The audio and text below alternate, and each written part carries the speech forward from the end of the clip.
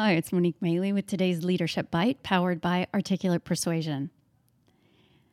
I would love to talk to you guys today about executive presence.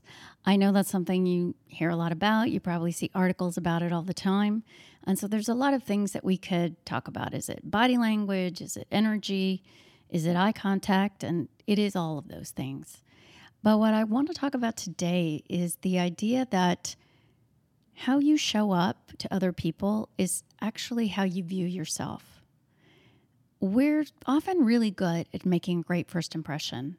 We may be able to get through the first 2-3 meetings showing up the way we want to show up. But how you view yourself is ultimately going to come out, and people are going to view you the same way. So how do we fix that if how we view ourselves isn't how we want to be viewed? And the truth of the matter is, it starts with a very basic conversation, the hardest conversation we all have to have, which is the conversation we have with ourselves. We are constantly having conversations with ourselves, and sometimes those are not the healthiest conversations.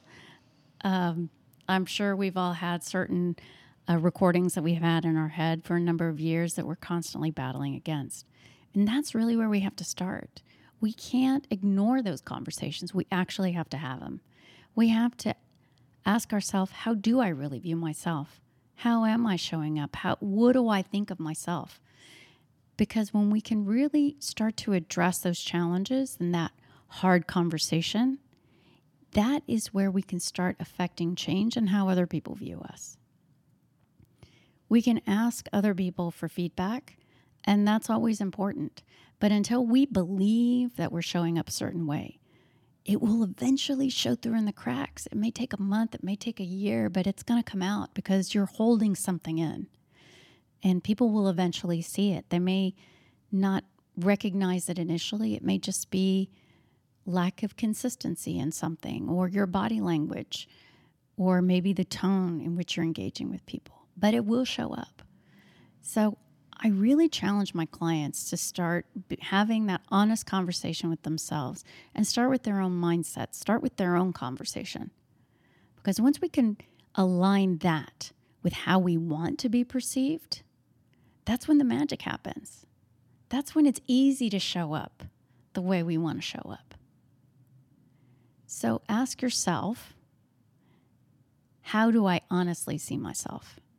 And is that how I want others to perceive me? It's a small thing to just start being that honest with ourselves, but it can be really powerful. So I'd love to hear your thoughts on this.